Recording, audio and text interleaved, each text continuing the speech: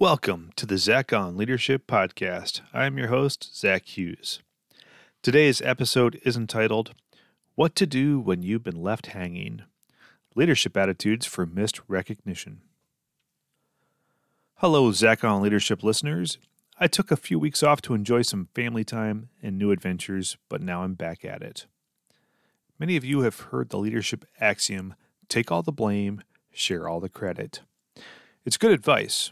It speaks to the importance of accountability, recognition, and humility. These leadership attributes are very visible. If you have work to do in these areas, everyone around you likely knows it. I've written previously on blame and accountability. I experienced a lot of lessons early in my leadership career that taught me well. I've included a link to that article in the show notes. You can check it out to see the pitfalls and learn how to address them. Now let's talk about credit.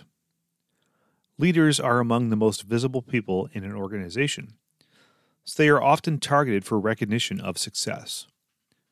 Most know that they should share the credit, but I've seen that go down a few different ways. Number 1. Some leaders appear like an actor, giving an Oscar acceptance speech. They bask in the lights, cameras, and multitudes giving their undivided attention and admiration. Out of courtesy, they mention a few names and teams that help them achieve their success. It's nice but nominal. 2. Other leaders receive recognition for success on behalf of their team, and it looks nothing like an Oscar acceptance speech. They go out of their way to clearly state something like this. No, really, folks, it's not me. It's the team. They are amazing.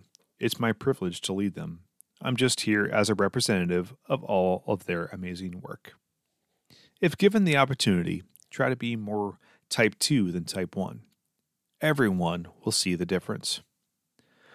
Now that I've covered all the right things to do, let's discuss a more difficult question. What if you're not even in the room? What if you or your team was completely bypassed in the whole giving of credit thing? You feel like Tom Brady looking for a high five, but you've been left hanging. It happens. As I've observed, it's not usually due to any malintent. Recognition can be hard to get right, and most people honestly try their best.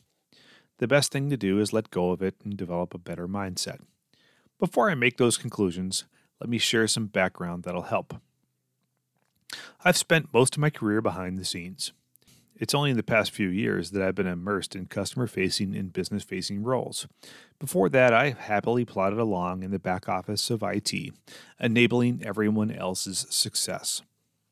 Roles like that come with plenty of blame when things break and not a lot of recognition when things go well. I think that conditioned me to work well in large and complex organizational initiatives. With that, here are some principles that I've learned. Number 1. Consistent performance over time is better than heroic achievements. Heroics are very memorable, but it's more sustainable to work towards predictable value delivery. Number 2. Reputations are better than awards. Performance over time earns trust, and people won't forget that they can count on you. Number 3. Motivation is inherent in the work, not dependent on the recognition. The work we do is worth doing, whether or not any fancy recognition comes along. It's the satisfaction of a job well done that keeps people going. Any motivation boost from one-time recognition fades quickly.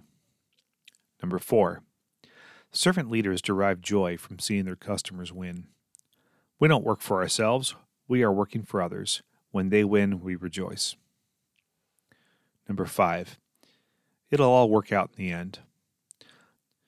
Nothing good will come from the bitterness or jealousy of missed recognition, but everything good will come around eventually that is seeded by an attitude of humility, generosity, and gratitude.